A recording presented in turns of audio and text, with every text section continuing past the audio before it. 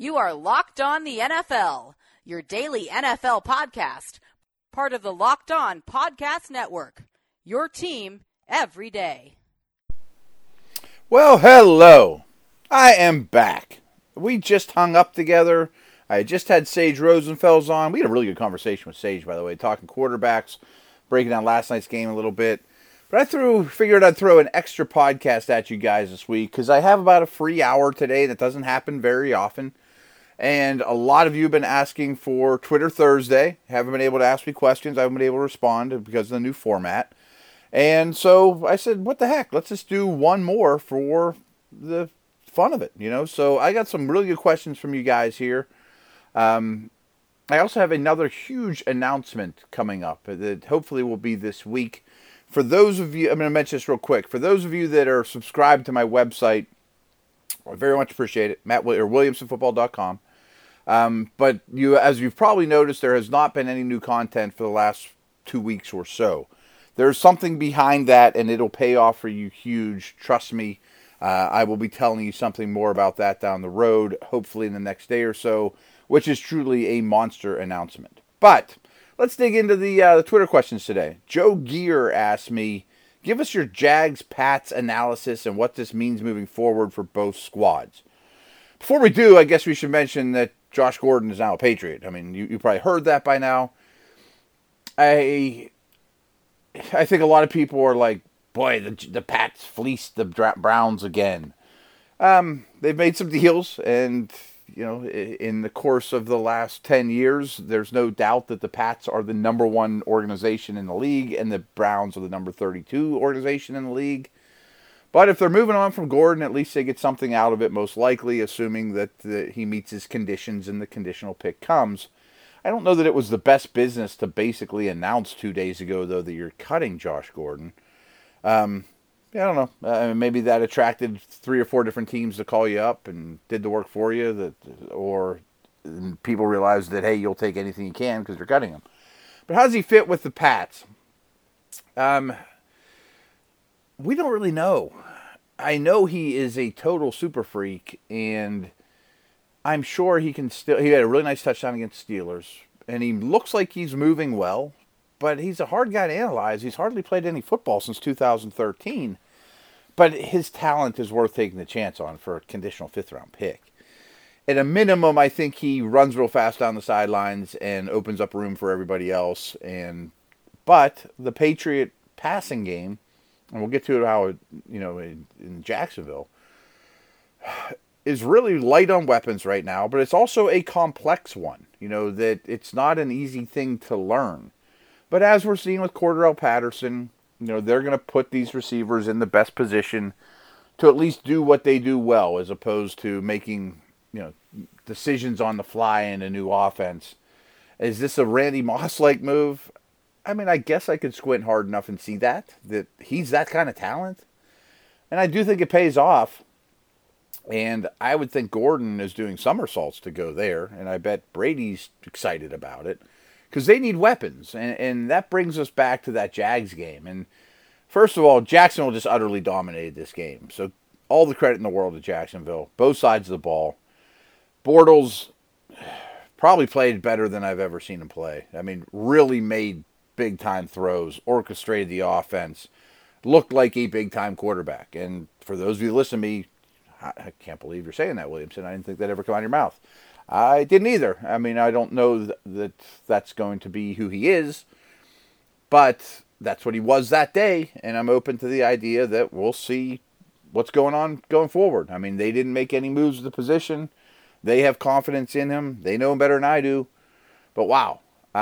The line of scrimmage, they utterly controlled that. This offensive line's been really good, especially since adding Norwell. I thought Linder in particular is a stud center. He had a great game.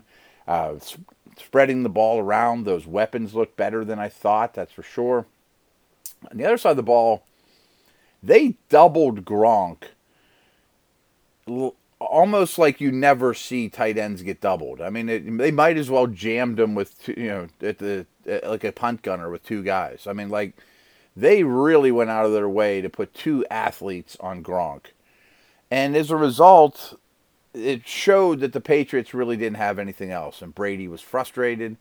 Protection was a problem against a great defense on the road. They had no running game. Sony Michel's just getting his feet wet. So I do think that the Patriots will be a very different team as the season goes on, of course, and if these teams were to meet again. But they got manhandled pretty much, to pretty much be honest with you. Pavlik asks, what do the Steelers do with Bell? Trade? What could they really get for him? And as I'm recording this, it's also coming out that Antonio Brown didn't report. I'll probably tell you more about those things tomorrow. I'll have some more scoop with my Steelers show, 4 to 6 on iTunes or iHeartRadio every day with Dale Lawley. But there's nothing to do with Bell. I mean, if you trade him to a team, they can't sign him. It's not, even if they wanted to, it's just the rules. And the Steelers can't extend him right now. So what's happening is he sits out every week. The Steelers pick up $850,000 of cap space as a result each week.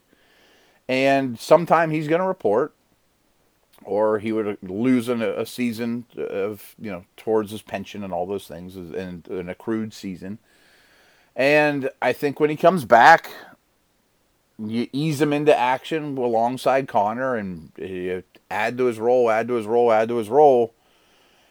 And we'll see. I mean, right now, it's hard for me to comment on these things, but how much turmoil's in the locker room. There's been so much drama around this team lately, and I don't think it's rubbing off all that well. And Big McLarge and Steve Herring asked me, is the Steelers' defense worse than you expected?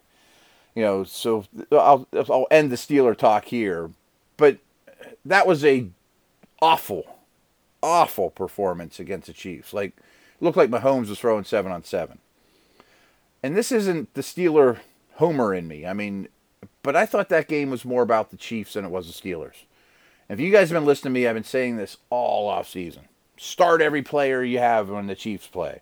It's going to be a barn burner. They're going to be the most fun team to watch in the league. Well, that's all true, and it's even more so than I expected. Mahomes is even better than I thought. You guys know I loved him. His supporting cast is even better.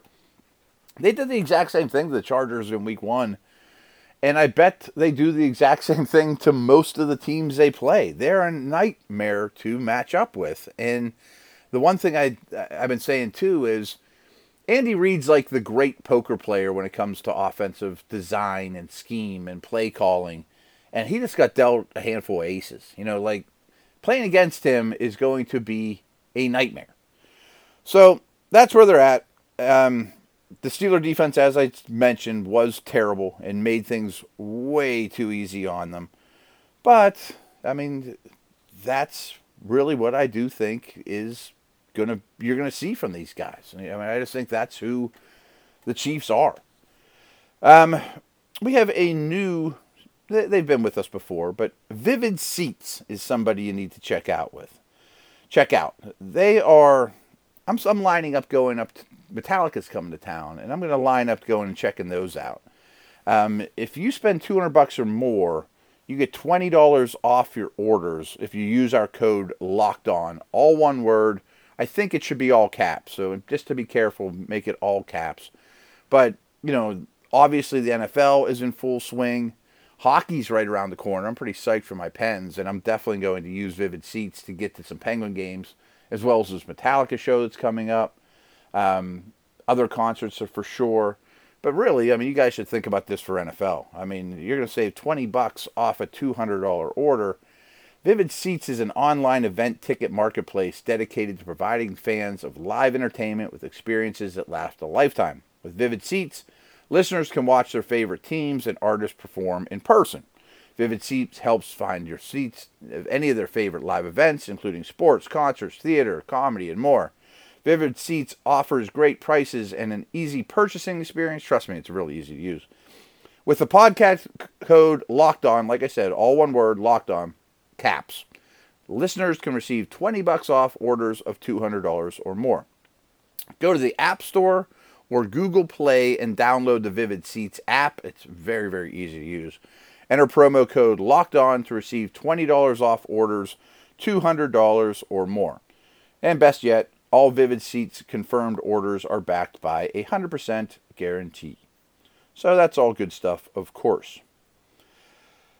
Joshua Carlson asks, what are your thoughts on the NFC North? Looks like 3 good teams and 1 bad one to me. And, the Lions are better in week 2 than they were week 1. And we had Locked On Lions host on Monday. Check that out.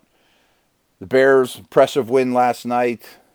I don't know that I'm ready to call either one of those a good team, though. I think the Bears are an improving team with potentially a great defense. But as Sage was saying in the other Tuesday show, Trubisky's promising, but he's a work in progress, to say the least. I think there's 2 good teams, and that's the Packers, as long as Rodgers is healthy, of course. And I think that Packer defense is a lot better than people think, and it's going to be quite good this year. And the Vikings, who rival the Jags of having the best defense in the league. And I thought Kirk Cousins played a really good game. And you guys know I'm not a huge Cousins supporter, but I think he's been very much a success thus far in Minnesota. I think Stephon Diggs is a potentially special player. Cook looks good. Rudolph has a role. Thielen's a great player. I absolutely worry about the offensive line, but the defense makes up for a lot of problems. I'm leaning towards the Vikes to win the division, but probably Minnesota and Green Bay to get in the postseason, as long as Rodgers stays healthy. And I think it's really enticing, too, that Aaron Jones comes back this week. I'm a big Aaron Jones guy. I think he'll take a hold of that running back situation and put up some big numbers. Chad Tanney asks, which teams do you think look the most polished through the first 2 weeks? Better condition, better tackling, less mental mistakes. Strangely enough, the team that played the least starters, the Rams, to me, looks the sharpest. And that first half in Oakland, Monday night, tough way to get acclimated. Gruden's coming back to town. But from basically halftime on, the last 6 quarters, they've been very, very sharp. And they looked like, if I were to do a power ranks, I'd probably owe you one of those and do a special show for that maybe next week. I think the Rams has to stand alone at number 1. But who's number 2? I'm just thinking, spitballing this off the top of my head. The Eagles and the Saints were atop of it before the season started for me. New England was really high. Pittsburgh looks bad. Who's number 2? Kansas City, maybe? Who's playing the second best football in the league behind the Rams right now? I don't know off the top of my head. Maybe Minnesota, but they just tied too. We'll see. Another question here. Are we not giving the Browns enough credit? Seems like Pittsburgh and New Orleans are being downgraded for the tough games with the Browns. Is it possible the Browns are just better than they've been? Both teams scored 37-plus points in their other games. Yeah, I think that's a really good point, and I've been thinking that as well. I think the shortcut to analysis is the Browns are terrible. Steelers in the rain should never have tied them. They stink too. What are they doing?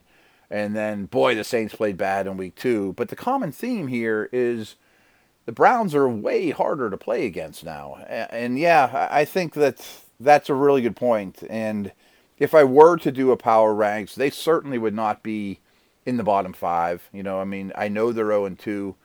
Probably should be 2-0, though. They've pretty much played like a 2-0 team, more or less. So, yeah, I think that's a great point.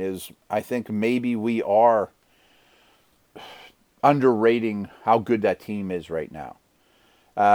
EAUXPEE, I don't know how to say your name, dude. He asks, is Trubisky getting better? The answer is yes, but the long answer is with Sage. Go check that out in the other show. That's what we opened with. We talked about it in great detail, so I'm not going to repeat myself on that one. But Mike Miller asks, which 2-0 AFC team is more likely to win their division? The Bengals, Dolphins, Chiefs, or Broncos? Dolphins have been very solid, and I'm really impressed with what they've done. We had the Locked On Dolphins host on Monday. Check that out.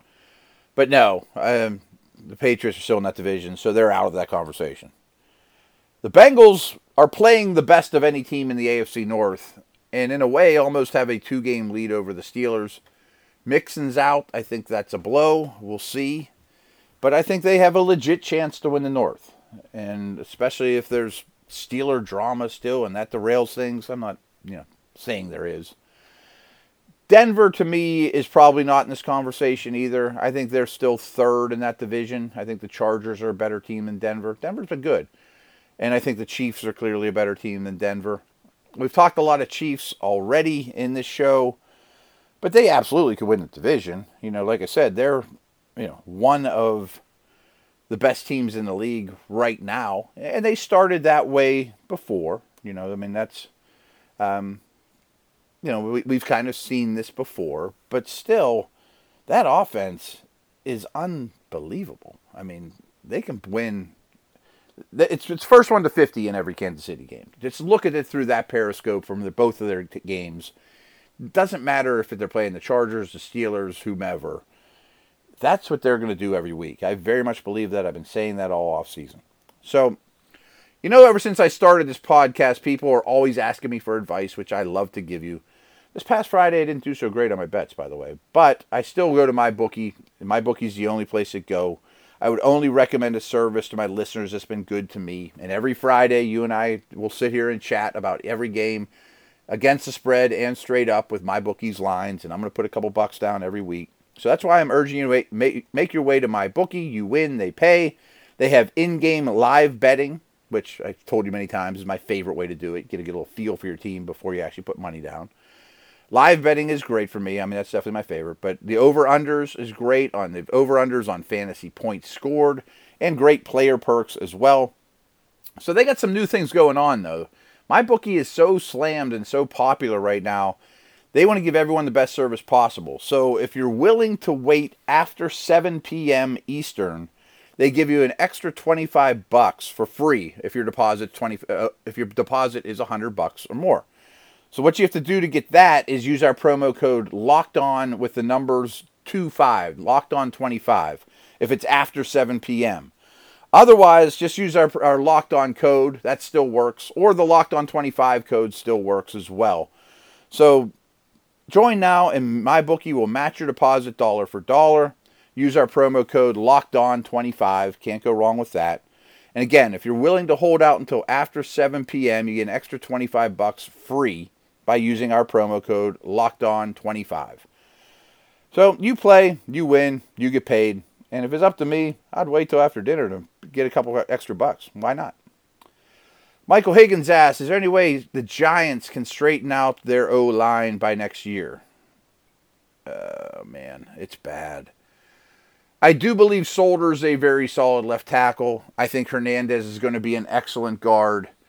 But from center, who just got injured, to right guard to right tackle, you need to replace that over the offseason, or at least 2/3 of it.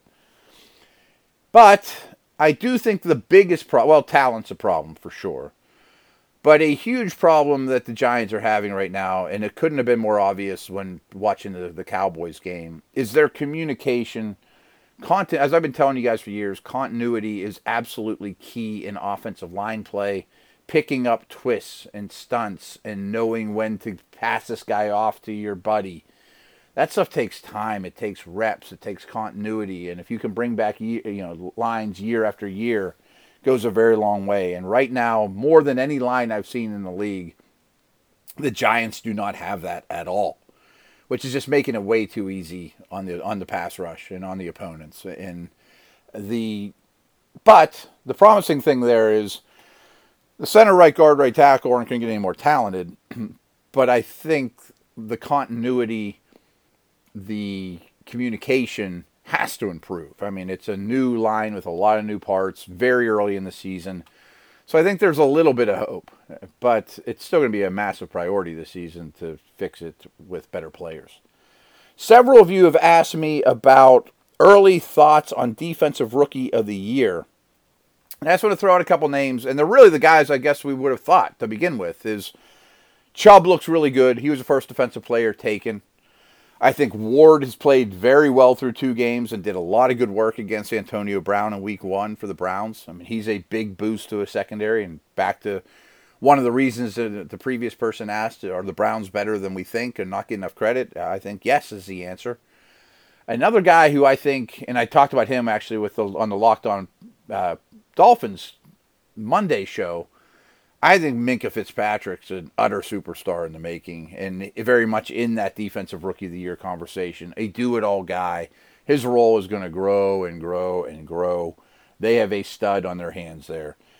But the guy that I've been saying all along, and again is, hey, maybe Williamson knows a thing or two, is Derwin James. And I told you guys this from the beginning, that I thought he was the best defensive player in this draft.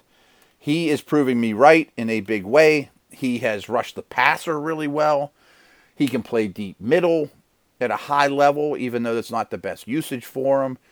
He's a more athletic, probably less physical, but certainly more gifted Cam Chancellor type.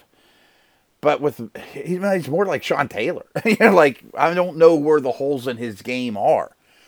For the Chargers to get him as late as they did was the steal of the draft. I mean, that we're going to look back at that and be like, how did Polamalu and Ed Reed fall to the middle of the first round? Well, I'm not saying Derwin James is going to be a first ballot Hall of Famer like those guys. But wow, is he good. And if you haven't watched him yet, please do. You will dig it. It's very, very impressive. So I'm glad we were able to do this.